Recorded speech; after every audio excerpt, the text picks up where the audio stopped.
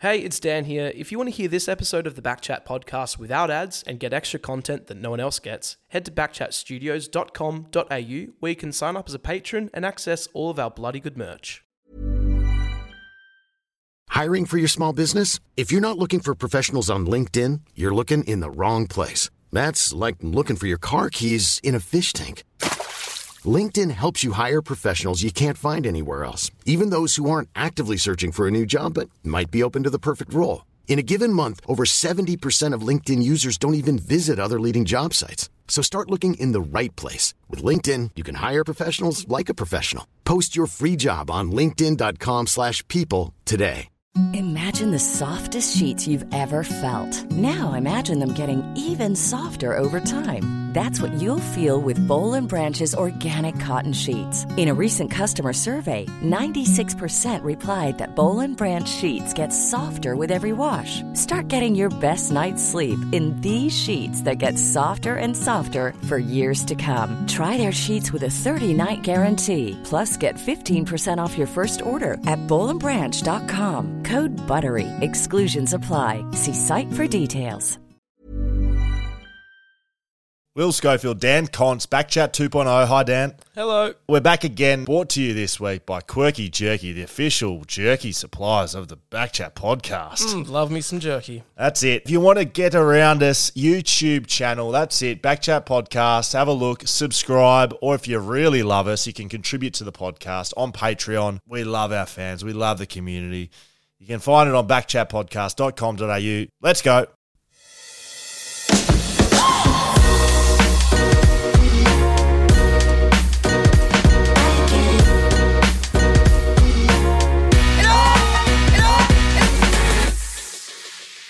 Dan. Yes, mate. How are you? Really, really good. I cut my finger actually I was quickly washing some dishes. I didn't notice the Band-Aid. Yeah, the Band-Aid. It's on my thumb. I can't unlock my phone with it. I just got a set of new knives recently. Wow. Very sharp. And I was racing to wash them before I got here. You know, just doing the dishes and sliced my finger. That's a very, very, I guess, unconsidered thing of putting a Band-Aid on your thumb. No phone use. Yeah, I luckily have my left thumb also connected. So, but literally, I can't type or anything. Have you gone to the index, maybe the index or middle finger? Yeah, I've been using the pointer. Wow. Incredible stuff here on Backchat 2.0. You've joined us, Will Schofield, Dan Conce. Hello. We're here again. Hi, mate. As always, you can find everything you ever need on backchatpodcast.com.au, but you can follow us on Instagram, Backchat _podcast. Come on, Will. Twitter is backchat_pod. Reddit is r/backchat. But the big one that we really want some backing on is YouTube. Yeah. So YouTube, we're starting to put all of our interviews and our time on the podcast on video because I honestly think it's, unfortunately, I have to consume my own chat and it's something you admit when you're doing podcasts. It's sometimes not fun listening to your own voice. No, it's awful. But actually seeing how you react to different things and how you talk, it's better on video. Yes. So we started recording. We've got a nice little studio here in Scoey's Garage, and we're on YouTube. So you can find us on YouTube, Backchat Podcast. Backchat 2.0 is our channel. That's it. You want to subscribe to that. Please. Pretty much, without going into too much detail, it really helps us out if you subscribe. So subscribing basically will let you know anytime we drop a video on there. We might even chuck some behind-the-scenes stuff on there, Dan. You got that in you, do you reckon? Sure, if you want it. If Charlie ever comes back. Yeah, where is he? I don't know. So, yeah, YouTube's up and going. We've got some great guests starting to sort of get booked in for the next couple of weeks.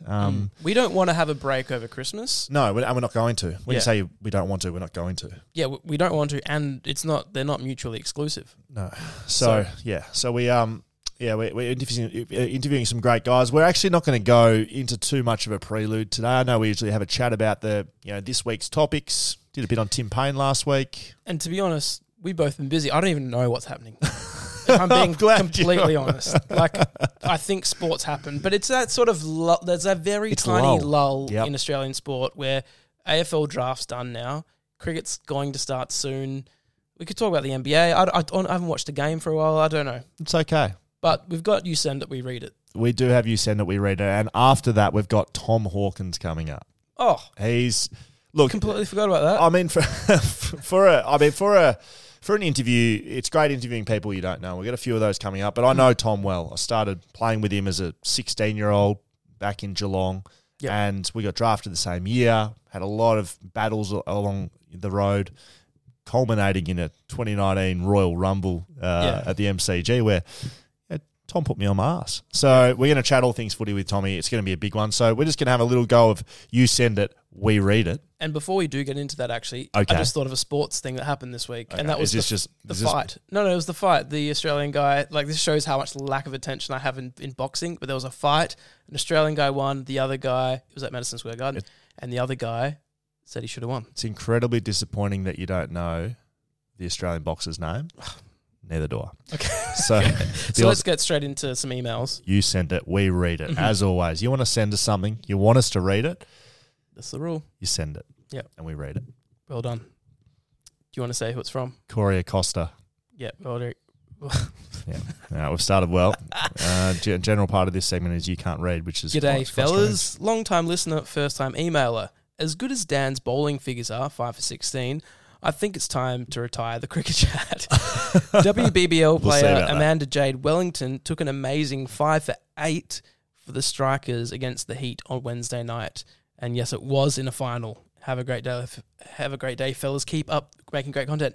How do you feel about that sort of instruction? Look, I will say this. It was in a 2020 match. Is that correct? Yep.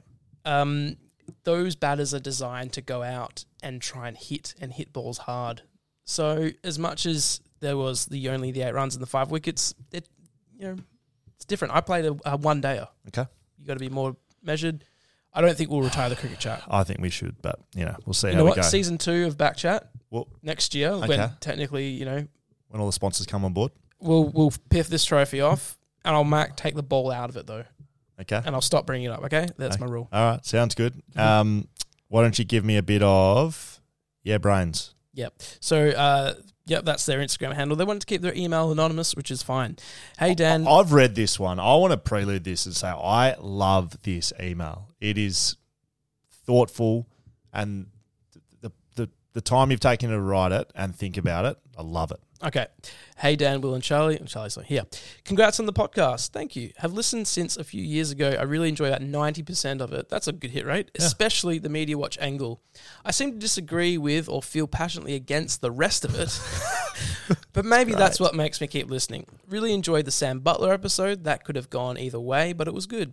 I could really relate to his Melbourne story. We moved there for a few years around the same time as him-ish. It's shit weather. Not a patron, but that is because I don't like having money getting taken from my account just in case there isn't any there. I completely feel that. I hate direct debits. I don't like them. I want to do it myself. Yeah, and that's fair. I'd probably donate regularly if there was a one-off button on the website. I do that with another podcast I listen to. All right, maybe we'll look into that. Have a look at that. I save the podcast for 6 a.m. on a Friday morning for my cycle to work. That, along with fun uniform Fridays, makes a pretty good day. I like the sound of fun uniform Fridays. Also, I say AFLM and AFLW will catch on eventually. Keep it up. That's just a really good overall email. Yeah. Like most of it, hate 10% of it. Genuinely, passionately disagree with what you're saying, but we'll still listen. Yeah, very good. Doesn't like putting the Patreon money behind that. That's fine. That's great. I love that you've got the conviction. That's fine. You know what? That's I will say this. If you're not interested in subscribing on Patreon, completely fine. Could I ask that you subscribe on YouTube? That's free, and that does help us in the long run. We know how many listeners we have every week. We know exactly how many we have. We know. And we know where you live. No, we know everything about... No, we don't. We know the numbers. If every one of you that listens to this show and is listening right now, pause your podcast, go to YouTube, subscribe to our YouTube channel, I would be forever grateful, as would Dan. Yeah, I don't know why I said I. No, we. I will say this as well. A few people have said to me, Dan, because I've been hitting my friends up, please subscribe to the YouTube channel. Yeah. Dan, I've never signed up for YouTube. I'll tell you something worth $1. If you've got an email account, a Gmail, you have a YouTube account. Yeah. Literally, they're all linked. So if you just go to youtube.com while you're signed in on your email and hit subscribe, you will subscribe to us. You don't need a YouTube account because you've already got one. That's good. But I will say, Patreon, I've got something planned for you.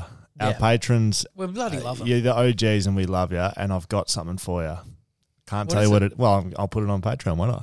I'm not. Do I know about it? No, you don't actually, but it's good. It's for our patrons because, like we said, like you don't have to pay. It's fine, but the people that do, we will look after you. And I've got something for you this week. It's a bit special, actually. Oh, great. We got one last one, and I do want to talk about this. Pamela Janovic. Jovanovic. Very close. Oh, sorry. Oh, I'm sorry. You said that like as if like I'm multicultural enough. I practiced it for an hour. ABC.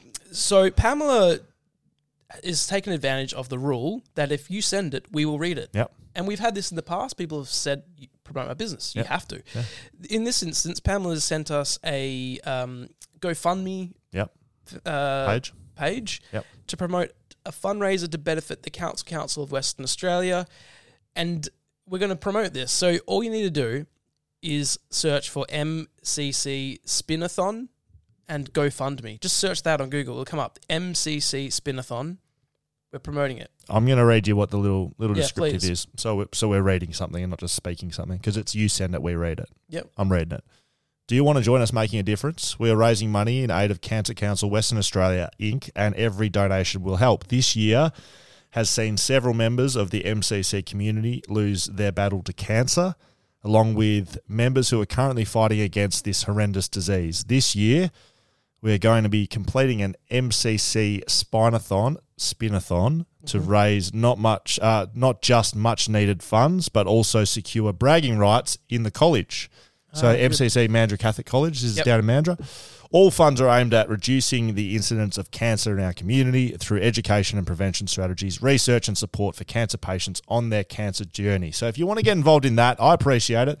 Wanted a little shout out. There you go, MCC Spinathon on GoFundMe. Go have a look at it. Yep. Subscribe to our YouTube channel.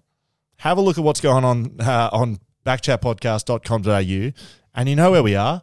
We're at the Tom Hawkins interview, and this is going to be big, bad, bustling. And yeah, we'll talk about when he knocked me out in 2019. Yeah, we'll talk about that for sure. Yeah, let's dial him up. Tommy Hawkins joins us, ladies and gentlemen. 15 years, 302 games, 665 goals, 2 premierships, Coleman medalist, All-Australian 4 times, best and fairest winner. There's not much this man has not done. While I'm on the stats and before Tommy gets a chance to speak, Dan, I'll give you one guess. How many running bounces has Tom Hawkins had in his 15 years in the AFL? 3? I don't know. Tom, do you know? Welcome, mate. Welcome. There's your first question. How many running bounces have you had in the AFL, mate? Oh, I reckon you're on the money there. Is it 2? It might be one less than... Mate, you've had 12 bounces across the journey. Yeah, it's very good. Look, you've had about 6 to 10 years of absolutely no bounces, so you've been stuck in the goal square.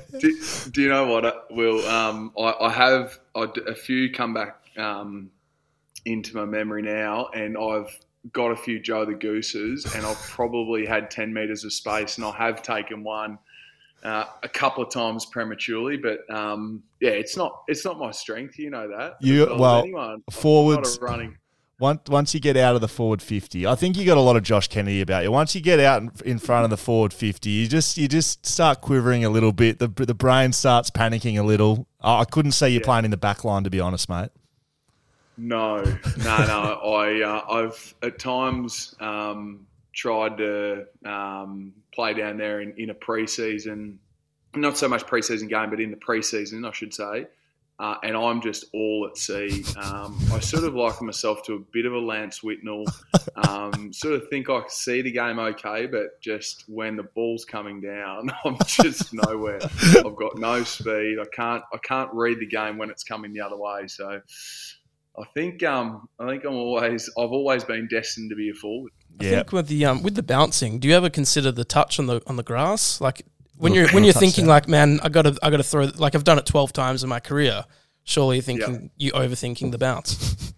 Am I overthinking it? I had a bad back for a few years. I don't get the opportunity too much. I don't know. I just throw it down and hope it comes up. But you're right. At 12 bounces, it sort of sounds a bit Simon Prestigiacomo like. So remember that bounce that he took that just dribbled out in front of him for a few metres. But maybe I might throw that maybe in season 2022. Yeah, good. Okay, so we do like to cover the big topics here on Backchat 2.0. So we've started with the big ones there. How many running bounces to Tom Hawkins? You can use that in your upcoming, once you retire. I know that's a few years away, but your upcoming footy shows you'll be doing, mate. You can use that as a stat. Now, the real first question we like to ask our guests on the show, and we've had some pretty decent guests so far, Dan.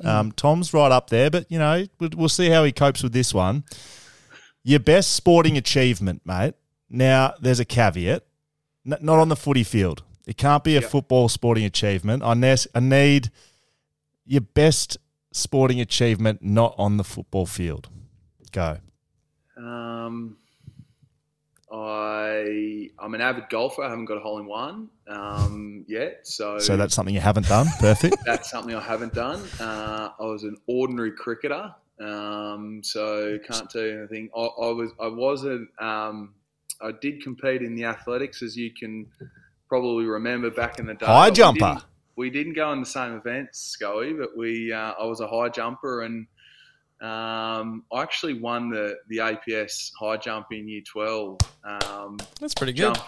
Jumping a measly 190, PB of 195. But the next year, the kid that won the APS high jump jumped 220 or something. So I got him on an off year, but that's probably the one that comes to mind, mate. Well, to put it in context, I mean, you said you're a bad cricketer. Dan's got a cricketing story. Yeah, I mean, people on the podcast probably haven't heard it yet, but this trophy that you can see in front of you, Tom, is a ball from a match when I bowled 5 for 16 in a final in under 12s at Chewett Hill Cricket Club.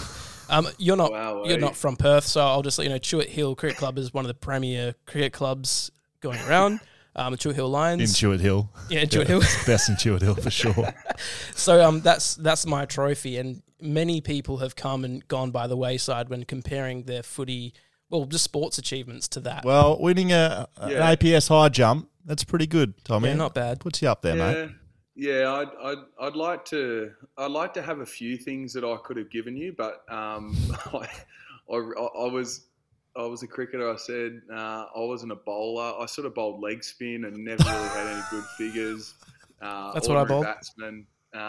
But yeah, that's as good as it's got for me off the footy field. All right, well done, high jumper. Now we're going to get into a bit of the Tom Hawkins journey. There you go. Tom Hercules. Tom Hercules. There you go. Tom Hawkins' journey. I want to take you right back from Finley. You get put into private school at Melbourne Grammar, just up the road from Geelong College, and at some point in time, you're rooming with a very good mate of yours and mine, Xavier Ellis. Did you boys get up to a bit of mischief? What were you doing in the boarding room over at MGS? Well, how does the show rate? Is it a PG rated? Look, honestly, we swear, and we're both having a couple of whiskeys. So I mean, yeah, it's gonna be public though, mate. Like, I know. Don't get fired. Of course, yeah, you're right. Well, I was going to say the first one that comes to mind. We tried to. We didn't actually get it printed, but we were going to raise some money for a footy gathering at the end of our year 11 or year 12 season. So we decided to make a nude calendar. We weren't sort of fully nude, but the photos are actually somewhere out there. Wow. And it sort of scares me a little bit that they're around. But we got up to a bit of mischief. We weren't super naughty at all, but we had fun and enjoyed ourselves, and I think that's certainly what endeared me to Zave from an early age. We obviously had footy in common. Zave was quite academic. I think I sort of dragged him down a little bit, but past tense was. It was. You dragged him down. I didn't even realise I said that. There you go. No, so we had a lot of fun. It was some of the best experiences of my life going to boarding school. I absolutely loved it. Met some great people, not only there, but whether we touch on it, great mates with some of the guys that you went to school with too, Scully, and we have known each other for a long time, far beyond our footy careers. So it was a pretty cool experience.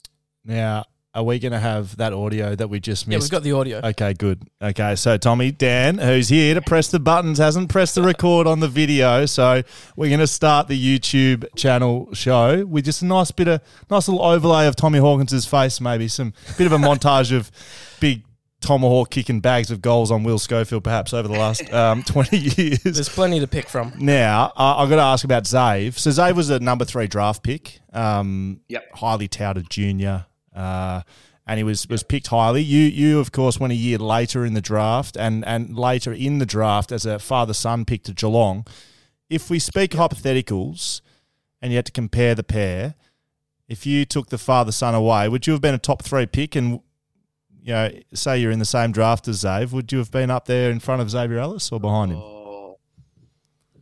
Good question, Scully. I certainly, if I was his draft year, I would have been a long way behind him, and I think that's pretty much on the money. I had a really good season in 2006. So my year 12 year. I played well in school footy. I had a really good carnival, the national carnival. So, I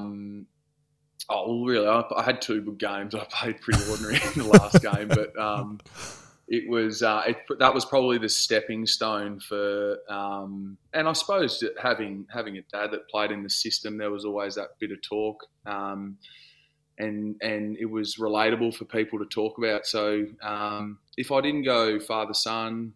Yeah, who would have known? Maybe top 5 in 2000. Yeah, the 2006 draft, but certainly not in Zave's year. There was, I can't even remember who went number 1. Mark Murphy. Was that Murphy's year? Yeah. Daisy. Yeah, and then Zave. So, I'm pretty comfortable to say that I reckon I'd be around the 41st pick that I was picked up in Zave's year, if that makes sense. Well, you certainly would have been well in front of Will Schofield at number 50, who was very, very rank outsider to get drafted. Now, if you take your mind back to before the draft, now our footy journey, Dan, if you don't know, Tom and I, we've been battling for almost 2 decades.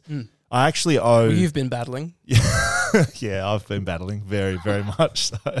But I have Tom to thank for my, battling AFL career that I put together, because in year 11 I was about to be dropped. We played about the first 6 or 7 games of the year for Geelong College, and the coach at the time had enough of me. His name was Mark Russell, and he basically told me they've been playing me all over the ground. I was a skinny runner, so they put me on the wing and forward line as ruckman, just an absolute jack of all trades, coaching mistake, master of none. And they were about to drop me, and we're playing Melbourne Grammar. And he came to me and said, I want to try and play you on Tom Hawkins. And everyone knew who Tommy Hawkins was back then. He was the big 110 kilo bloke playing for Melbourne Grammar in the goal square. Never left. And some. And so I said, right, let's go. And I scrapped my way to keeping him to 2 goals that game. I don't know if you remember, Tommy, but it may well be the least amount of goals Tom Hawkins kicked on me in year 11, Geelong College v Melbourne Grammar. Do you remember that, mate? Yeah, look, I do. I remember, I've got vivid memories, and particularly because my sisters went to college, and I had a great mate that I went to Finley High School, John Bailey, who you went to school with, obviously, and he was playing. I don't know if he played. He would have been. He would have been in the seconds for sure. Johnny Bailey, maybe real battler, John Bailey. Anyway, so there was a mutual friend. So whenever Geelong College played Melbourne Grammar, it was always one that I penciled in because I knew, I knew the connections, and I went down to boarding school in year 9. So I still remember playing Geelong College at Melbourne Grammar School Oval in year 9. I remember coming up against the MacArthur twins and yourself and Cam Russell, and so I've got great memories. I do remember that, Will. We very fond ones. We got pumped one day by college at our first game at Todd Road. I remember a few. Windy. Windy. Very windy. So I've got great memories of school footy, but particularly Geelong College, because I've had such good connections with the people there. So, I'm glad you brought that one up, Will. Yeah, correct. Now, I'm glad I did as well. Got absolutely bathed the rest of my career after that one. Now, you get drafted, father, son, as we've spoken about, and you move into a host family. And that host family is literally across the road from my family home in Geelong. So Admiral Court. Yep. It's got a few games and premiership players to come out of that court. You moved in there with Joel Selwood, correct? Yep. Yeah. What's your relationship like with him? I mean, you started your career with Joel, and you're literally living with him from day one, and you're still playing with him. It must be incredible. Yeah, it is. I mean, where do you start? He's obviously one of my best mates. When you're in a football club environment, you spend a lot of time together. And yeah, he's been a wonderful friend and obviously wonderful teammate. But the friend element whilst you're playing football is more important than anything. To be fair, so he's been incredible with me over my career. I've had some ups, but I think I've had can comfortably say I've had more tough times than those good days, which probably makes the good days all the more worth it. So yeah, it's pretty incredible. I didn't know Joel before. Actually, I'd met him once before he got drafted to Geelong through Zave. So I'd heard a lot about him with his brothers being in the system, but he was a gun junior with a few injuries. So I still remember Zave texting me saying that we'd got a good one. And then when we moved into Admiral Court, we had a lot of fun in that year and continued to for the last 14. But he's been wonderful for me. I think the biggest thing that I've taken from Joel is he came into the system highly touted. He was a gun junior, as I mentioned, but his work ethic was incredible. And I came in just being a big kid, talented, but didn't know how to use it. I think I didn't mention that when I jumped in the high jump and won it, I was weighing in at about 112 kilos. So between the carnival in June and July, where I weighed 101 kilos, to my first day at Geelong, where I weighed 113, goes to show my lack of professionalism where I was at. So Joel was amazing from that point of view to help me through that and learn that you don't just turn up and play. So to be fair, I hadn't done a pre-season before, but he's been wonderful for my growth. Wonderful to share the journey with. And we'll continue to for the foreseeable future. Can I just touch back on something you just mentioned halfway through there, Tommy? The ups and downs of footy, because I tend to probably agree with what you said, but can you touch on what the ups and downs look like, and more downs than ups? I think that's pretty interesting from someone who, reading your stats at you've done everything that possibly could have been done as a footballer. Can you add a bit to that? Where's that from? Where's those feelings come from? Yeah, it's a range of things, to be honest.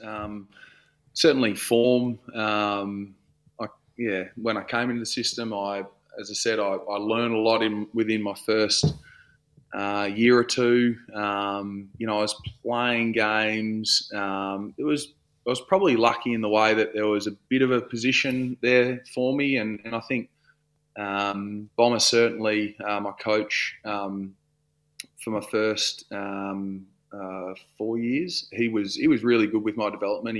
He played me. He probably had every right not to play me some weeks, but I think could see the growth in me as a player if I got enough footy into me. So learning that not every week I was able to play well, and for a long period of time throughout a season was to play actually pretty ordinary. And I didn't really have the tools in my kit bag to get me through that. I hadn't experienced that. So it took me a long long time to sort of grasp that one, and ultimately still the biggest thing that drives me now is to be consistent as a player. I'm still trying to do that, and I've learnt things along the way that help me do that. So there's certainly the form element, and you can attest to the next one. Sky, I lost my mum in 2015, and that was really challenging. That's the hardest thing I've had to go through. Football clubs are wonderful places to be able to heal because you're supported and surrounded by people that care about you internally, and then externally you've got a lot of support as well through friends and just supporters of the game. So yeah, that was bloody tough. It took me a good couple of years to just to find my feet again. In that time, I got married and had a kid, and that certainly, or our first child, that certainly helped. Because I'm from a big family. Family is very important to me, and obviously my wife Emma. So it was wonderful to grow a family, but at the same time, I was still in the back of my mind. I was still sort of grieving the passing of my mother, who I was very close with. Still to this day, I enjoy talking about that experience and mum, because it's a good opportunity to reflect. I certainly miss her and wish she was here for big occasions that I've been through since losing her, getting married, children, just the day-to-day successes that she would, off the field, but then also on the field that she would have really enjoyed. So, yeah, there's been a lot of things that haven't travelled our way, they've been wonderful learning experiences. It's probably worth sharing. From, I don't know if you know this, Dan, but so I lost my old man. Probably pretty similar circumstances to Tommy, and really I can resonate exactly how you feel and Hawk or felt at the time. You lose your way a little bit.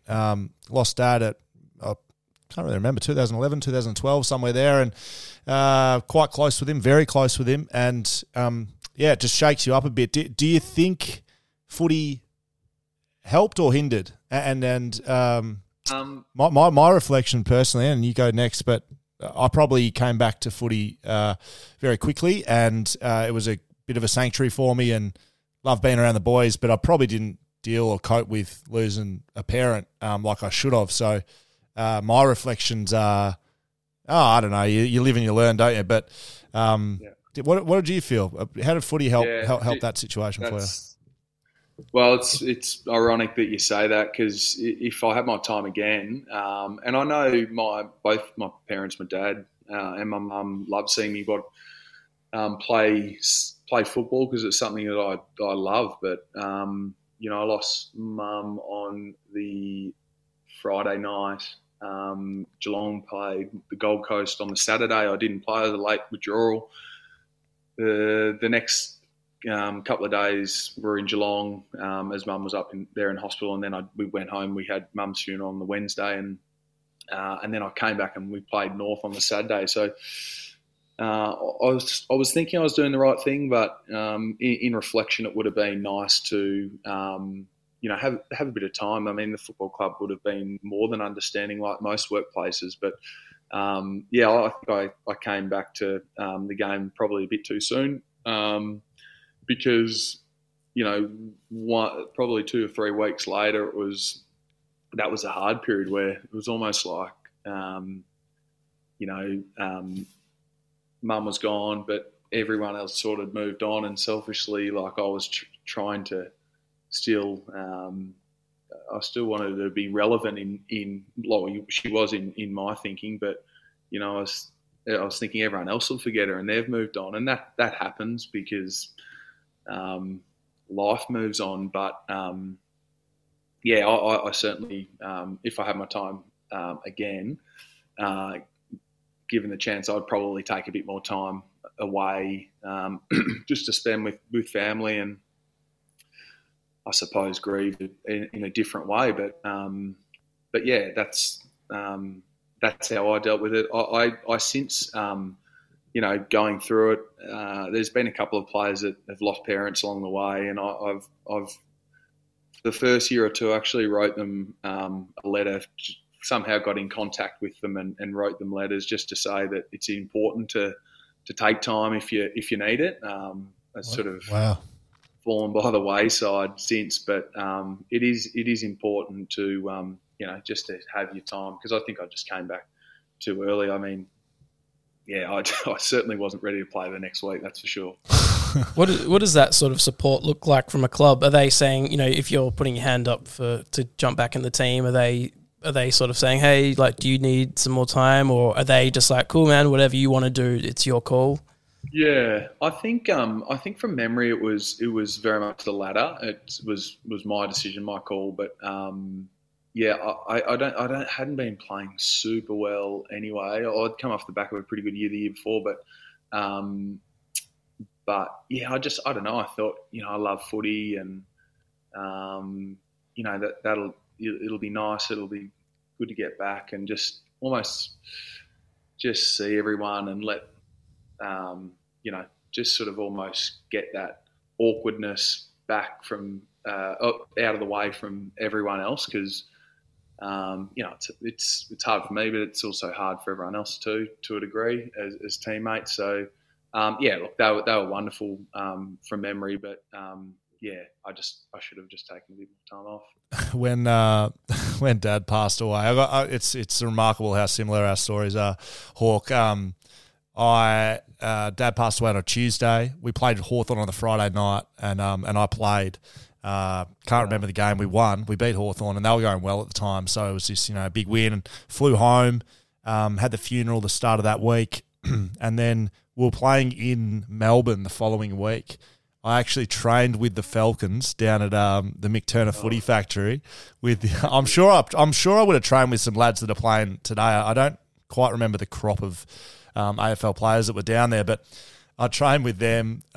Training went for about 3.5 hours. There was no sports scientist down there. I had about 1,000 kicks, and I was just, it was just it was like I think it was a day after the funeral. I was running around sweating, just trying to sweat something out, and I played against Richmond the following week. I punched Jack Rewalt behind the play. I punched him so hard he instantly vomited. He had a projectile vomit as soon as I hit him, and I got 3 weeks. So the same as Hawk. It's funny. It's honestly funny talking about it, because I wasn't ready to be playing. I'm punching blokes. It was literally 100 metres off the ground, off the ball, and I had my reason for doing it anyway. But no, shit happens, and just on reflection, it's like there's no way I was ready to play after losing a parent, and I'm sure you probably felt the same way, Hawk. So you were training with the Falcons just because you were in Melbourne? Yeah. Well, instead of you can't just roll into another AFL game without training, and I didn't want to train by myself, so I got in contact with Mick Turner. He said, come down. So it was. I reckon it would have been one of the only players to have trained with a TAC Cup side during the week and then played in the AFL in the weekend after. Yeah. I train with Finley on the Tuesday, so same thing. There you go. Finley. On the Tuesday, what's the oval like in Finley? We didn't go for 3 hours. A couple of beers after training. Talking. Yeah, exactly. So I think training might have gone for 40 minutes max. But couple of stretches. Yeah, it was fun. Couple of circle works. Yeah, that's it. Dude, I think we did 2 drills for maybe 20 minutes each, circle work and lane kicking. But that was cool. I mean, it was that was nice to do. I've got a great connection with the footy club at home. It does feel like home. It's nostalgic going back there, as I'm sure you felt when you went back to the Falcons. It's pretty cool to be able to even do the simple things like that you don't get to do when you play in the system. But I actually asked the footy manager the question because we've had a couple of our Irish listed players that have gone back and played Gaelic games in the off season. I asked him if I'd have not played the North Melbourne game the following week, could I have actually got a transfer and played for Finley? Legally played. legally. I think I could have was a response, but whether or not they would have let me, because I had a heap of cousins playing as well, and yeah, wow, I would have loved that. That would have been a story. That would be my highlight over the high jump outside of playing AFL. How many goals would you kick playing for Finley, do you think? It'd be tough work. It'd still be tough. Yeah, because everyone would want to stop you. I agree. I'm not like traditionally in all levels of football. I'm not a big goal kicker. 7's the most I've ever kicked in a game, and that's at AFL level. Even in juniors, so I don't know. Maybe if I could get double digits, unbelievable. Have the crowd rush the oval.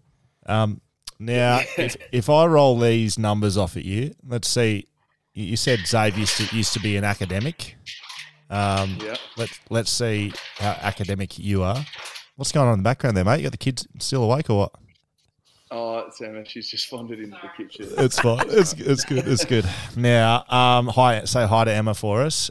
Beautiful mother of your children.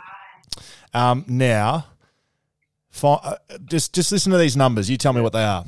1, 2, 1, 3, 1, 7, 3, 5, 10, 3, 3, 7, 3, 2, 3.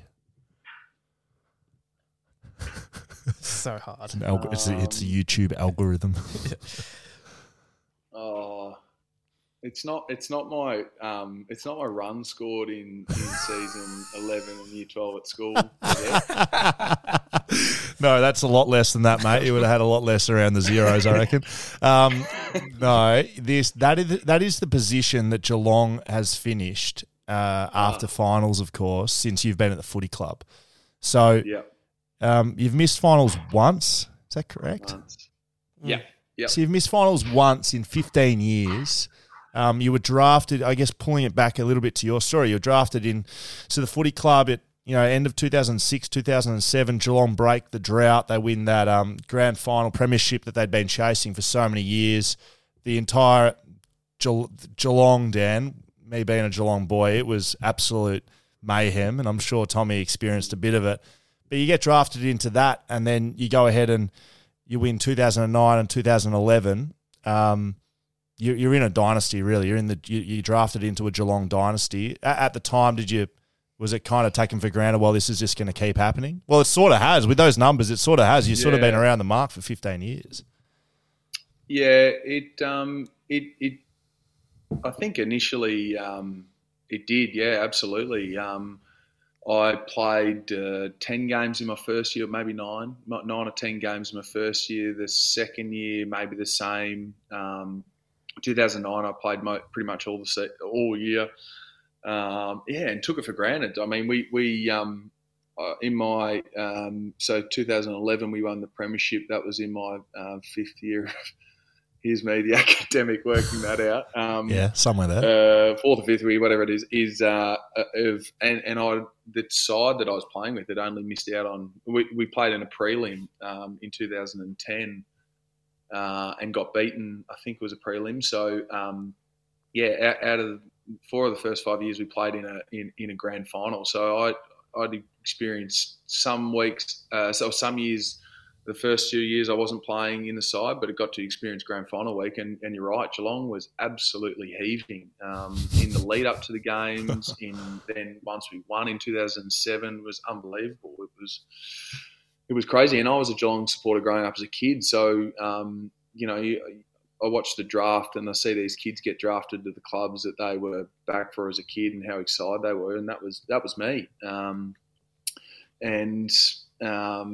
In the next 10 or so years have ultimately been successful, but just without winning in a premiership. And I think that's why I'm still, playing for multiple reasons, but that's one of the things that absolutely drives me to keep trying to play well and help our team be successful. We came so close in 2020. If it wasn't for Dusty Martin, but a few clubs have experienced that. I might have been a 3-time premiership player, but we get another crack at it this year. We've got pretty much a similar list. We've added a bit of youth. Hopefully, we can get some development there and growth and mate, just keep players on the park this year. That's I reckon that's our ultimate goal. You were saying that's what drives you. That you've been around a lot of success, but trying to get back and winning a grand final. Do you ever have to keep some of the younger guys in check that are sort of being drafted into a club that are just always in the finals, winning a lot of games throughout the season? Do you have to bring them down to earth at all? Not really. I think as a club, and even just the Geelong, firstly the footy club environment, but also the environment of Geelong, as Will can attest to, it's laid back. They're footy mad, but it's I don't know. It doesn't allow you to get too far ahead of yourself. Not in my time as anyone being sort of really outlandish and making statements that both on and off the field. It's quite a humble club, and I think that's certainly a part of the values, and that's certainly in my time is how I've seen the club internally, but also how it's perceived outside of our four walls. I think people can't help but be impressed with that part of the footy club. I think it's a part of the kids growing too, that for them to work it out themselves. But if it's needed, absolutely. I still remember getting told by Bomber, that I was too fat and slow at periods, and then Ken Hinkley gave me some feedback in my first year at my exit review. There's always been people around if it's needed, but I certainly haven't felt our young group have needed it. I'm really impressed with how kids come into the system now. They're just so well prepared. There's a bit of an age-old question, and it was talked about at the end of last year when you bowed out in the prelim in pretty disappointing fashion. I'm sure you'd agree. The talk started talking about too old, haven't gone to the draft to refresh the list. Near enough's been good enough and hasn't quite reached the ultimate. Where do you sit with, I guess, that side of the ledger with people saying that maybe you should have done a reset as Geelong, or you're happy always being there to compete even though it hasn't quite got you to that ultimate goal? Yeah, I think it's a two-parter. I think historically, because the footy club's probably been able to buck the trend a little bit in terms of keeping successful in terms of ladder position in games won over such a long period of time. I think ultimately everyone's waiting for Geelong to go down the ladder and then effectively then us not buck the trend of history. But I think the other part is that I appreciate, and I'm sure you can too, that grand finals are bloody hard to win. You're playing against some. We're going to play against some sides that go down history. The Richmond side, the Hawthorn sides of my era. They're bloody hard to win, and that's probably why they're so enjoyable. And you see players just enjoy them so much. It's just they're so hard to win. You need so much going right. You need to be in form as a side. You need your good players playing well, but you also need the bottom half of your 22, playing well, and then also you need your training squad to be training and/or playing well if they're not playing games themselves. So you need so much going right for you. And I think that's the thing that that frustrates me a little bit. That yes, we haven't performed, and maybe I haven't performed as well at times, but they're just so hard to win. And that if we can get there, it's gonna be enjoyable. Take you back to what do you got? I was just going to ask about, because you're talking about Geelong, not diving to the bottom and then picking up in the draft and building that way. As like an observer of the game, not being in it, I probably could have if I really really wanted to at a young age. Here we go. But I did my ankle early and all of that.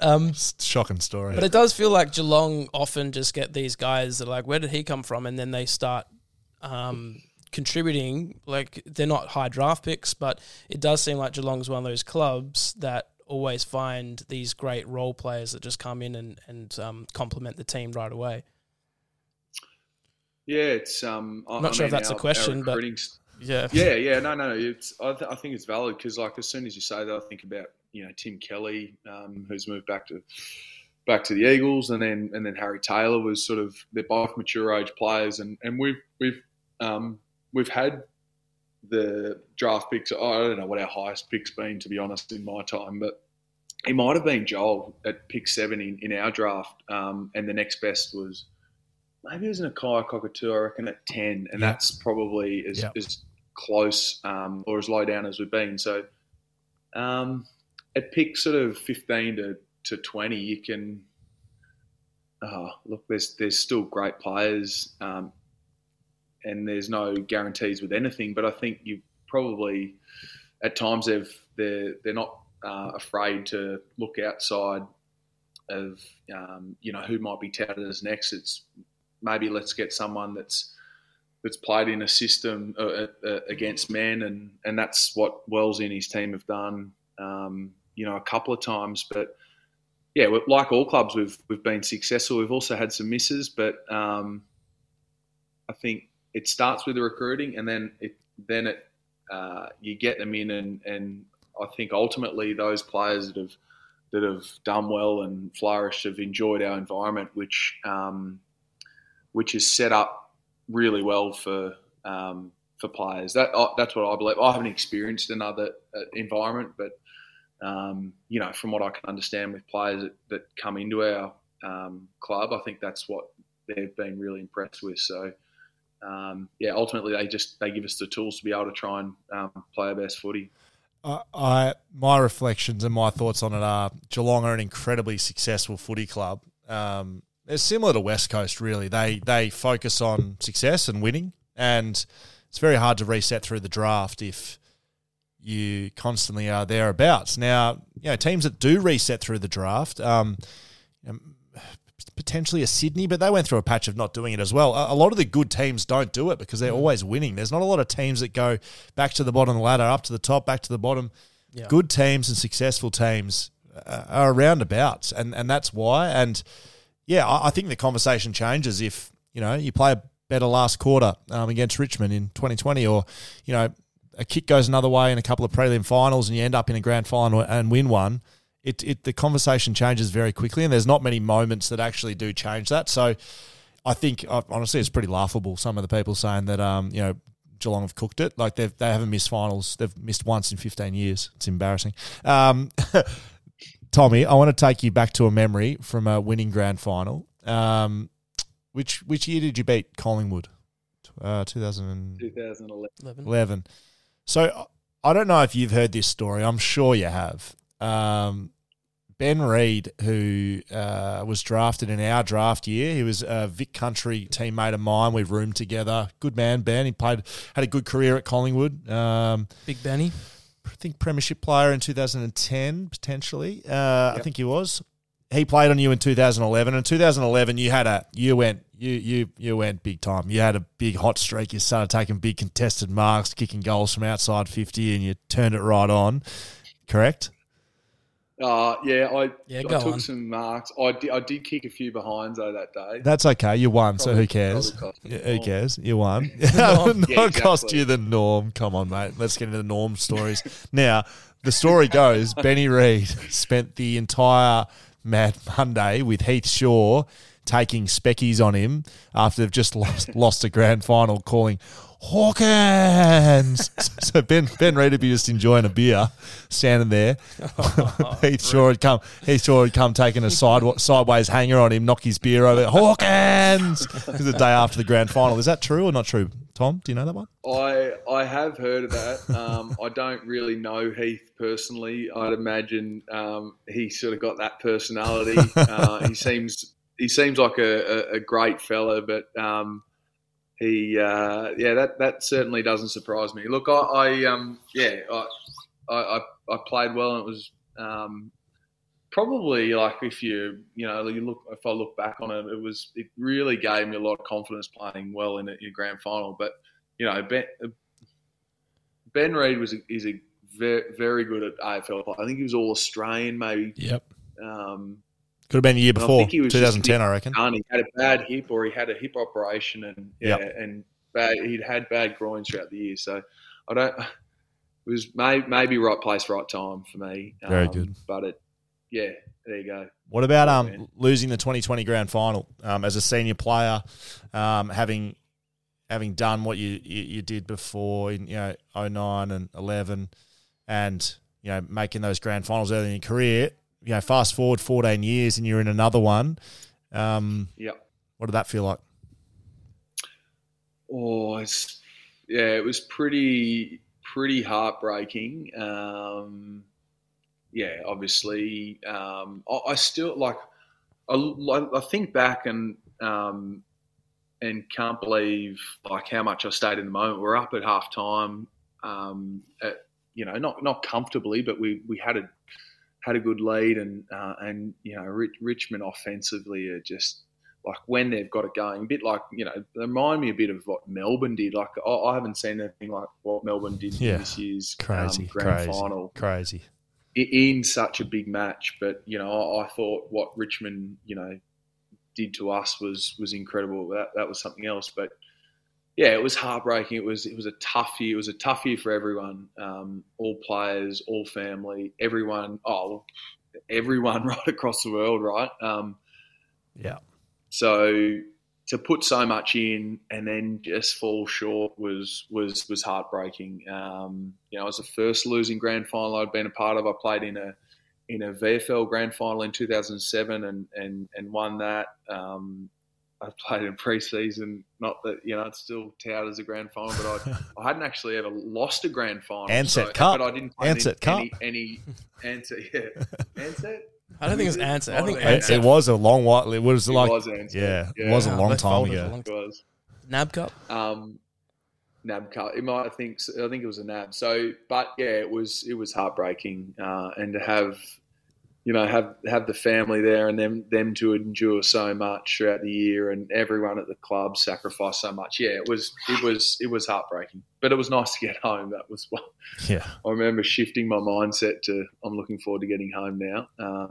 That probably made it a tiny bit easier, but yeah, it was. Yeah, they're never easy. I got to throw some stats at you.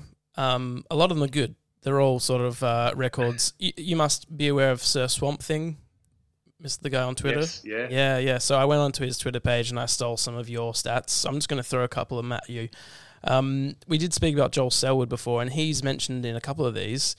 Firstly, most wins as a teammate, you and Joel. Did you guys, were you aware when that happened? Was that something that you talked about before the game, or was it after realisation? We never talked about it beforehand. I knew it because I'd seen it somewhere along the line, but in the lead up or that we'd been close to it. And the other part of it, it's funny you say Joel's mentioning a few. Like Joel's got so many records. So it's just like if you're lucky enough to find your way to share one with him along the way. But yeah, that's pretty cool. To be drafted, lived. I mean, we talked about our history, so yeah, that was a nice one to be able to share with him. That's huge. Yeah. Most wins ever as teammates. That's big. Yeah. At the time that was tweeted, it was 193, but I think that was earlier in the season. You've won since then, but that 193 was the number that put you at number one. Yeah. Another good one. This might be my favorite one. Is most times playing in V/AFL games decided by a kick after the siren. You, out of anyone ever, have played in those games 11 times, only second to Joel, who's played in 10 of those games. So you've been a part of some pretty. I don't know how many of those were to win for Geelong or not, but some clutch moments. That's crazy. 11 times. I know. I remember speaking to our media manager, Kevin Dickerson, about that, and there was one that I couldn't remember, but yeah, it's pretty epic. Maybe I take that for granted a bit. I mean, for the most part, I missed a goal against the Giants. I kicked behind, so I drew the game for us. But that was, I mean, there wasn't many there then. But I've played in some games at the G, one at the Gabba that was rocking. Ash McGrath in his 10th game kicked a goal from they went coast to coast in 10 seconds. Yeah, that was awesome. I know. I'm sorry. You're on the back. Yeah, it was awesome. But yeah, it's pretty it's funny because I don't necessarily think I've got a very good memory of football games. Like you would have played with footy or sport with people that can remember every ball bowled or every game that they played. And can you remember back when we played the Giants in 2015? I don't know. But those things you remember. So games that games are decided by what? After the siren. Yeah, kick after the siren. So there was one that I couldn't, but even. We lose against the Lions and Ash McGrath kicks a goal. I still remember where I was standing. That's pretty cool. Yeah, that's a good point. I was just thinking while he was talking, how many have I played? I think I played in 6. So really? Nick Nat kicked one after the siren, took a massive hanger against North Melbourne. Yeah. And I'm the same as Tommy. I remember where I was. I was on the bench. I popped my finger out of my skin and my bones, and I had my hand wrapped up in a big glove. We had the 2-1s in the finals against Port Adelaide. We had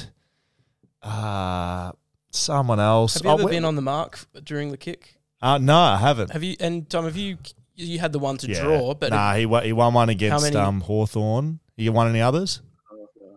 No. What's the man on the mark saying to you as you're lining up for a kick after the siren to win?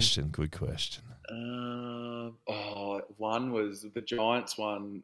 Steve Johnson was on the mark. The worst. And I can't tell you what he said. It got you, obviously. If you remember it, you would have had a few people on the mark against you, mate.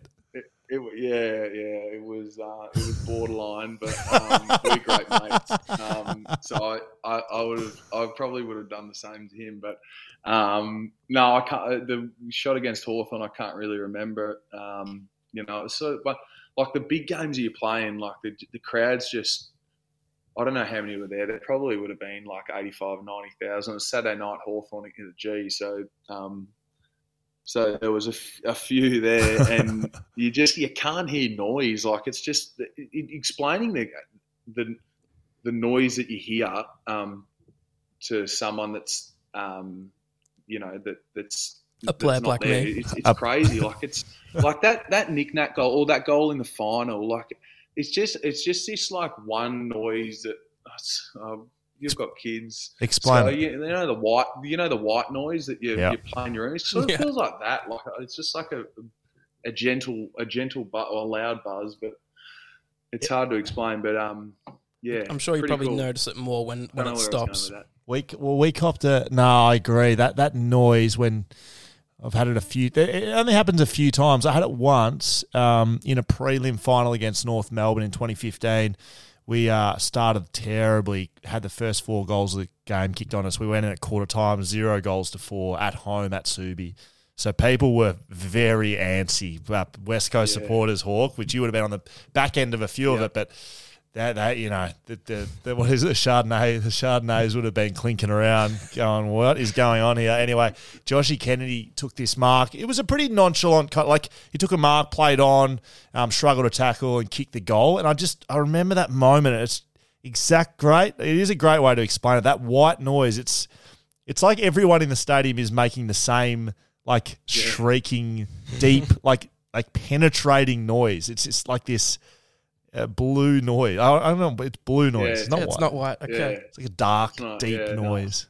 I got to throw just a couple more at you. Well, I want to know why. So in between 2019 and 2021, your first week of finals, you kicked 2 goals 10. So over those seasons, but in the second week of the finals, you kicked 13-3. Oh, what was the difference? Game on? Is it just I don't know, season on the line? You clutch? No, well, I would if I could have my it depends where you finish. If you get the second chance, if you're playing top 4, and like we did this year, I'd love to win the first game and get the week off, but that hasn't been a path that we've taken very often. But I don't know why that is. It's a privilege to play in finals. The games are different. They're faster. They're highly skilled. I'm not sure. I know we played Port Adelaide in a prelim last year. First final, and I kicked a no goals 5 and kicked one out in the full. So that certainly doesn't help that stat. But I don't know why it is. You're playing a good side. Talk. Can I? They're different. So I'm on radio over here on Perth, and when you got bundled out this year, a lot was spoken about that losing record in finals in general, but in that first week of finals, you traditionally, as a team, haven't played well in that first week of finals. How much is that discussed in the group, and what's the reason for it? Now, before you answer, I know it's discussed in the group. It has to. There's no way that you would have tried you would have not talked about it a lot, tried to break it down. I know how this stuff goes in a footy club, but what is it? Do you have an answer? No, I don't. And that probably goes to show that footy coaching's not going to be in my DNA when I finish playing footy. But I sort of leave it up to those that are smarter than me. But look, I'm not sure. I'm not sure why it hasn't fallen our way. You come up against good sides. That's everyone wants to win. I don't think sides want to win more than the next or their opposition, but things just haven't gone our way. That's as plain and simple as I can see it. I don't discuss our record, internally with anyone. We're sort of a pretty positive group. My experience is it can sort of weigh down on people. If it's talked about too much, I'm sure it is in circles, but that's sort of my attitude and towards it. But I can't answer that one. It's like West Coast's record away from home. That's what happens over here in Perth is people start talking about you can't win away from home, and it builds flat track bullies. Yeah, there you go, flat track bullies. That's a nice little quote. Most media outlets just copy and paste that from their little templates straight in when we start losing a few games away from home. Talking about home and home ground advantages, Kardinia Park, which has gone through a plethora of sponsorship names. They got some. You must have some great workers up there in marketing at Kardinia Park, because it's been everything. I'll tell you what, it's Skilled Stadium. What have we got? Still been success. There's been plenty. So it changes every year. Anyway, Kardinia Park. Tommy Hawkins has played. This doesn't seem right, actually. This doesn't seem right at all. Anyway. That's probably right. In your 302 games, you've played 95 games at Kardinia Park. Does that sound right? We've probably probably right. Like I would have played maybe 100, 105. 25. I would have probably played 25 finals, and then we only get 7. Well, early on in my career, we only got sort of 7, maybe 8, and just now we're playing 9 home games a year. So So it's about one every three. About right. So 95 games, Kardinia Park, you're 83-12. So 83 wins, 12 losses. That is some sort of home record. That's compared to my 0-5 at Kardinia Park at an average losing margin of 84 points, and my home record of 66-35. So a lot of people talk about the home advantage of Perth and the travel, but Kardinia Park is an absolute fortress, and you cannot win in it. Why? If you're an opposition team. Yeah, if you look, I mean, we're lucky. We get to our facility is at GMHBA Stadium. Oh, there you go. Is that what it's called now? Yeah, but so was Subiaco. That's not a reason. I don't take that. No. Yeah, true. Okay, right. Go again. I just think it's just honestly, that's what I think it is. It's a bit of a unique ground for size and shape. People that haven't experienced it, size and shape. It's quite a, I mean, it's normal size length, but it's a really skinny ground. I mean, we get to train on it, every day. So we know the dimensions of it. It can be a bit of a hard ground to attack because it is skinny, but our system works at the ground and. We've got it basically everyone barracking for us within the stadium, which is soon to hold 40,000, which is pretty cool. But that's another story. I think we just know it so well that it's such a shocking trip. It's such a shocking trip down to Geelong. So I can say this, Geelong boy, it's just a shocker, mate. Especially from Perth, you fly your 4 hours on the plane, you get to the airport, and you think, 15 minutes to the hotel. Nah, you're jumping on the West Gate and you're down to Geelong, and then you pull up and it's about 10 degrees colder down there, and you get up for the morning recovery and go for a walk down an Eastern Beach, and it's bloody cold there. It's windy. Yeah. It's very foreign. It's different to anywhere else that you'll ever go, and it's terrible, Dan. It's just terrible. Yeah, cold weather sounds awful. I've got one more stat to throw at you, and it's going to lead to a question, because you, more than any other player, have kicked more goals than Fremantle in a game. You've done it 3 times, so you've kicked more goals than them. Will's often talked about, and you might not be willing to answer this question, but Will's often talked about on this podcast about how Ben Brown was his bunny, that when he wasn't in form or whatever, but you're playing North Melbourne, that you'd get thrown on Ben Brown and have a ripper. I will just say that he's just won a premiership the year that I retire, so I know they go into. Well, there you go. And I'm a big Ben Brown guy. That's right in the sweet spot. That one. So, do you have a bunny? Are you willing to name someone who you know? Oh boy, I'm going to at least kick 3 or 4 on him. You got to pick someone. Come on, name someone. No, you can't. No. Oh, there's plenty of players that got a hold of me. I can go that way. No, we'd like you to go the other way, please, Tom. No. Well, okay. Is it He's a team? too nice a bloke. Is it a team that Lockie Henderson when he played? No. No. No, I actually don't think I kicked many against Lockie. Honestly, probably Scully. Probably Scully. Sides, like I kicked a few against Melbourne early days. It'd be interesting. I don't actually know who I've kicked the most goals, what side I've kicked the most goals against. So, look, without naming any players, maybe I'll look through, or we can both look through the records of who did you kick 7 on? Who did you kick 7 on that day? What team? Yeah, Brisbane. Harris. I was probably a few. Harris Andrews is your bunny. Is that what you're saying? Well, you said it, not me. No, I don't. I don't know. That's all right. I put you on the spot.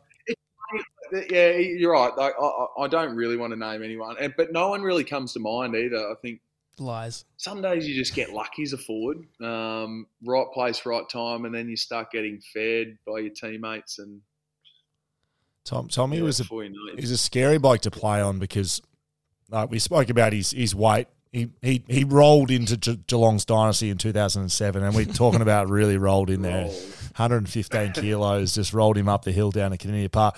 Anyway, whenever I was preparing to play on Tom, and I don't think I'm the same as you two. I don't remember games vividly if nothing happens, but I don't think we played on each other that often. We did a bit, probably a little bit towards the back end, but one of your last games, literally every game I remember playing on Hawk, it was a scary prospect because you're in the back, usually in the back of the 50, and he plays with a lot of room, and because he's so big and I'm a scrawny little scrapper, he just used to know to stand right there, put it there, boys. He gets his hand out, he just points to the spot, and it doesn't matter how much you scout it, how much you know what he's doing, you can't get your body around that big barge ass of Tommy Hawkins.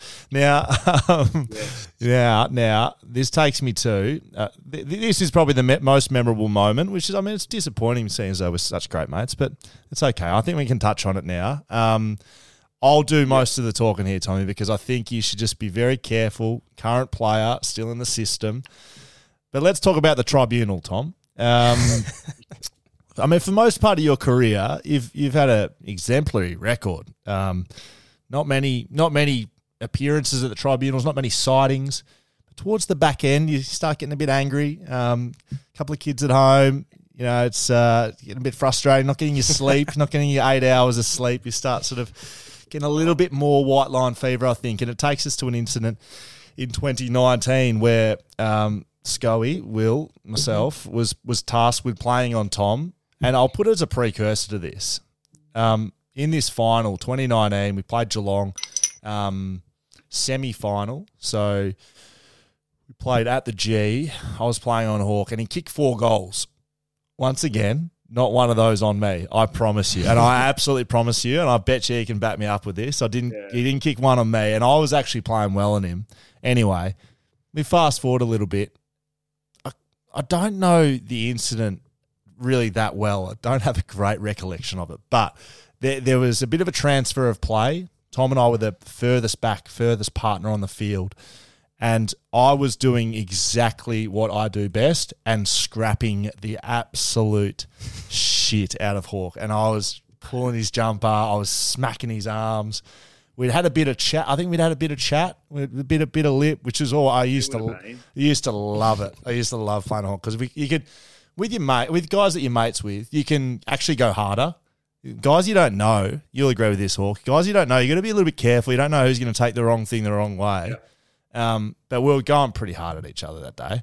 Anyway, it built up into a bit of a crescendo where this transfer of play happened. It went from one side of the ground to the other, and I was not letting Hawk in front of me because, like I just said, he just puts his big barge ass out in front and points, and you can't stop him. And I was in big trouble if that happened. So I was staying in front of him, scrapping, and then whack, lights out. Lights out. And I don't know what happened. I don't think Tom really knows what happened either, but I ended up on the ground, and I think, did you mark the foot? You didn't mark the footy, did you? No. And you ended up, anyway, this story ends up with you in the tribunal. So I don't know, you can have right of reply, but that's pretty much what happened. Yeah, it was. It's certainly disappointing. It's probably one thing, in all honesty, that I still trying to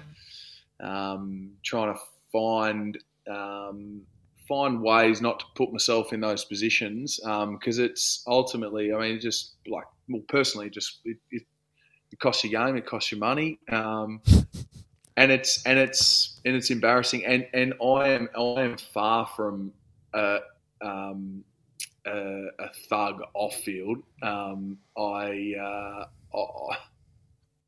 Anyway, so on the field, I think on the field you're far from a thug as well. I think not thug, but I found myself in positions that I shouldn't find myself in. So that was disappointing, and particularly because of our friendship and how far we go back.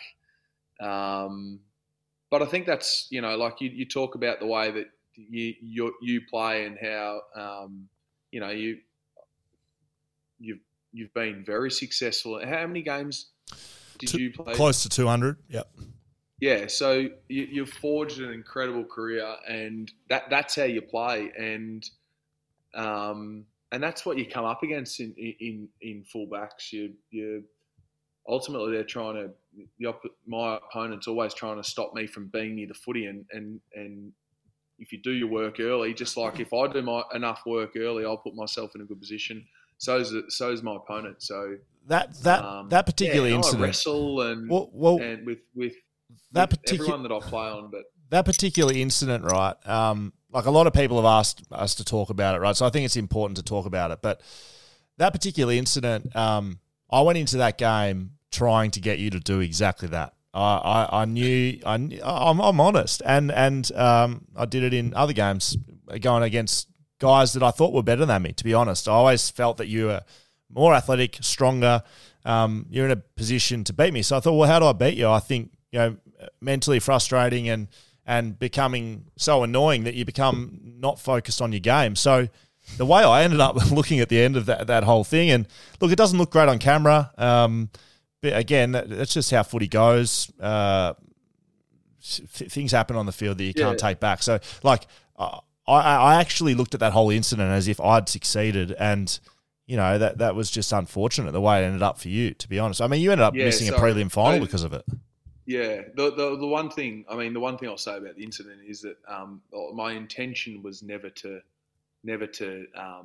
get you high. In that particular incident, I meant to cast my arm across and maybe get you through the midriff, but as we'd clashed throughout the day, I think we'd both sort of we both had done that at times, but and continue to tread the line, but ultimately I got you high and I missed the week. But it's hard for it's hard for people to understand that it's not like when the gladiators do battle, but if you're not in the heat of battle, it's sometimes hard when people watch an incident and they see that you've hit me high and they see me go to the ground. The conversation instantly goes, Tom Hawkins is a thug, deliberately did it. It doesn't. There's no real context around it. There's no context for 3 quarters that I'm just absolutely belting him behind play and we're belting each other, and it's just a moment in time. That's why my overall opinion on things like happened this out on the footy field, it's a moment in time, and it's regrettable, and I know Hawk regrets it, and I wouldn't want to be a part of it either, but shit happens. And also, like, we get to stop it, go frame by frame, watch it again and again and again, and you get to dissect it. But for me, like, just watching it, because I've watched it plenty of times, it's great. It does look like you were trying to just give him a little, like a bit of a hit in the mid, and like it's one of those occasions, and we've seen it a few times where a guy swings to hit something, but then you unfortunately just cop the wrong spot. We can't have him reply to that because he's going to get himself in trouble. So that's enough. Now just leave it because you're getting strife, mate. Now I've got 2 more questions to ask, and then we got a very, very, very important segment that I'm sure you know, Hawk. I'm sure that's why you're here. Social media, the People's segment, very well known. I'm sure that you know all about it. I cast my eye across that this afternoon. Good. So I do know. You'll be prepared. So before you do that, though, you've spoken about your whole career. You've played with like some of the greatest of all greats, in the back line, in the forward line, in midfielders. You can name them, Scarlett in the back line, Gary Ablett in the midfield. Guys you've played around your whole career. Big question, but what makes great players great? One thing. I know it's a lot of things, but what across the spectrum makes them great? I just think that the great players I've played with are just competitive. And you talk about you and I playing on each other and we're friends, but we're competitive. And I've seen that with, Matt Scarlett. There's no greater example. I think he played a little bit under. He was unbelievably strong, but he just did not want to get beaten. And then he added this attacking, element to his game, and then he became, one of the greatest defenders of all time. And then, like Gary Ablett Jr., like Gaz is just like if he comes around to your place, you'll be, that we'll find a ball and we'll be trying to hit something, and it'll be to there'll be something on the line. Steve Johnson, like as mercurial as, probably anyone that I've maybe seen. I mean, there's been a few that are like that, but like he, again, competitive, like playing golf with him is a nightmare. Like I remember playing against him one day and I was at 13th Beach and I was clearly beating him. And then he's like, righto, we might have been playing for the Pineapple, and then he's like double or nothing down the down with 2 holes to go. Like I was up by 5 or 6 shots, and then he probably beat me by, mate, let's say 2 shots. He beat me in the last 2 holes. I ended up I've beaten him by 3, but I owe him $50. Like they're so competitive. So yeah, that's my experience. If you're competitive and you want something, it leads to a lot of other things. Yeah, great. Look, I'm going to leave it at that. I think that's answered probably my second question as well. So we find ourselves at the very most important part of this interview, which is social media, Dan. The people segment, podcasting world's going crazy for this, and it's a great name as well. Now, Tommy, this is from the people, for the people, and we're going to start with Mark Blakely. How does it feel to have been Sydney Prescott's boyfriend in Scream 2? Now, do you know who Sydney Prescott's boyfriend was in Scream 2? It was Jerry O'Connell. Do you know who Jerry O'Connell is? All right, for anyone listening and for you, Hawk, a bit of homework. I know you don't love the classroom, mate, but you got to Google who Jerry O'Connell is. He's a very good lookalike. He's in Sliders, also Kangaroo Jack. He was the main character in Kangaroo Jack. There's a better film that he's in. I still can't pinpoint. What's his name? Jerry O'Connell. That's okay. You have a look at that while we get to the next one. All good sometimes. Yes. Tom, as an avid super coach and fantasy player, I have to ask, why do you hand off so many goals? It's pretty frustrating for players having you in their team. It's a good question. You'd be a fool for having me in your side, I would think. Don't know. Goal assists play a big part of your game. Is that you driven or? Yeah, sorry. Is that you driven or coaching? Yeah. No, I think it's like my philosophy is that if someone's in a better spot, the ball should be given to that person. Ultimately, that's what it comes down to. And I've probably learnt that off teammates along the way. So like Cam Mooney who was one of my mentors in the early stages of my career. He played that way. Stevie J played that way. Stokesy, Shannon Burns, those guys played that way. So, it was probably like in some ways it was built into the way I play when I was, early on in the system. But I think it's important, and it's a philosophy I'll keep playing to. It's funny, the Supercoach stuff. I play NBA fantasy, and I am absolutely obsessed with NBA fantasy. Wow, I'm a shithouse manager, but I've become that manager that then looks at players and asks the question of why don't they shoot more, or why don't they handle the ball and give themselves a chance to assist, or why do they not try and compete for the rebounds? I've turned into everything that I never enjoyed about. I can see you sliding into DMs of your league companions trying to throw up trades every Monday. I can see the Tom Hawkins trade coming through right now. LeBron James for some pleb. Yeah. Do you know, you're right, Will, but I also do it on Tuesday, Wednesday, Thursday. All right, this one's from Katrina J. Mercer. Best backman you've played on and best West Coast backman you've played on. Oh yeah. Apart from the man on your right there. There you go. Hold on. Darren Glass was bloody hard to play him. I was young too, so bullied. He would have been licking his lips playing on me. But you know what? I honestly you learn things off playing against good players, and although it wasn't much fun, at the time, I did learn a fair bit off it. So I reckon Darren Glass has been one of the hardest players I've played in, and probably in my career. I love playing with Brian Lake. He probably had the better of me over our duels, but again, I learned a bit from him. Alex Rance has been a great defender.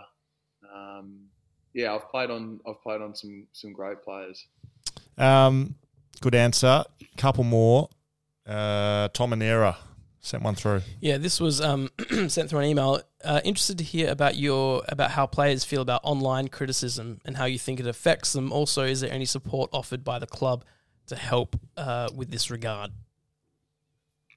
There's plenty of support by both like my teammates, managers, club, your PDM, but also the AFL PA do a bit of work in this space. And it's probably not till I've got a bit older that I've lent on the PA a bit more, but they do a wonderful job for players.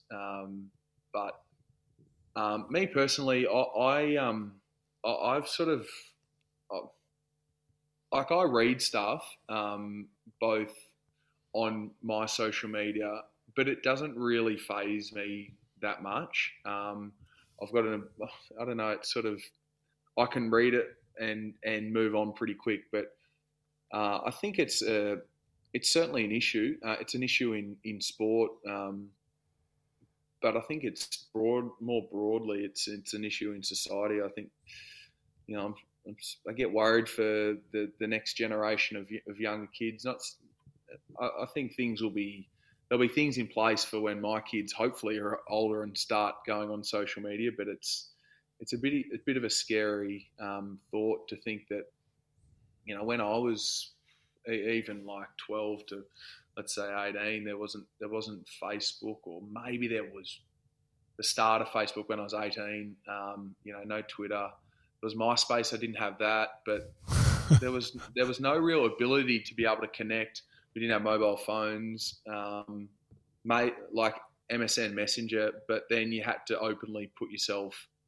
I had to add someone onto it. ASL. Yeah. Age, sex, location. Yeah. As well as you'd probably it'll be a challenge. You'd be on a fair few people's multis, I reckon. With you'd feature, so you'd yep. I'm sure you'd probably cop a bit of that as well. I've got a folder on my phone of screenshots that of funny. Not so, some people wouldn't regard them as funny, but I've screenshotted and have a folder of comments that get made. Not so much bad ones, but just funny ones that I've. Yeah, that's great. Yeah, you're the last leg of the multi or something. So I'm not not planning on doing anything with them. That's great. I'd love to get a hold of some of those. That'd be very crackers. Good. Yes, I'd love to get a hold of them. Now, last one, I reckon. Saxon _soundness. I think this is an appropriate way to end social media. What soap do you use every time you give Scully a bath? Or just tell us what soap you use. I didn't know where that was going. Sexual, wasn't it?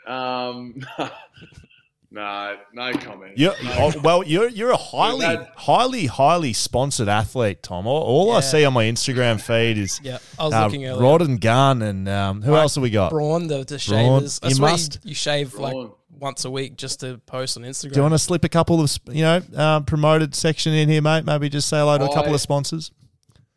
Well, they'll all be watching. There'll be plenty of eyes on. I don't want to, just in case I upset any from your end. So, well, maybe we throw out for a soap sponsor. Maybe if there's a soap sponsor listening, maybe it could we do a co-brand, a Hawkins Schofield soap. Very good. Wouldn't that be good? Just a nice little segment. Imperial leather.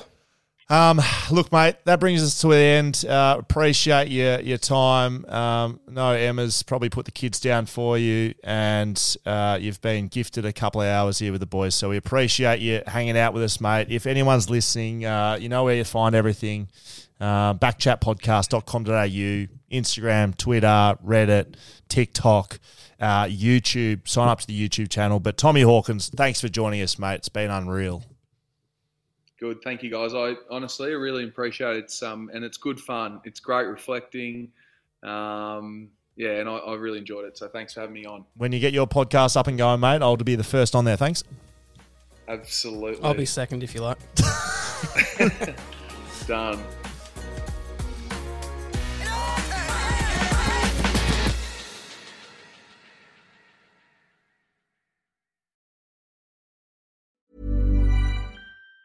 Planning for your next trip? Elevate your travel style with Quince. Quince has all the jet-setting essentials you'll want for your next getaway, like European linen, premium luggage options, buttery soft Italian leather bags, and so much more. And it's all priced at 50 to 80% less than similar brands. Plus, Quince only works with factories that use safe and ethical manufacturing practices. Pack your bags with high-quality essentials you'll be wearing for vacations to come with Quince. Go to quince.com/trip for free shipping and 365-day returns. Want flexibility? Take yoga. Want flexibility with your health insurance? Check out United Healthcare Insurance Plans. Underwritten by Golden Rule Insurance Company, they offer flexible, budget-friendly medical, dental, and vision coverage that may be right for you. More at UH1.com.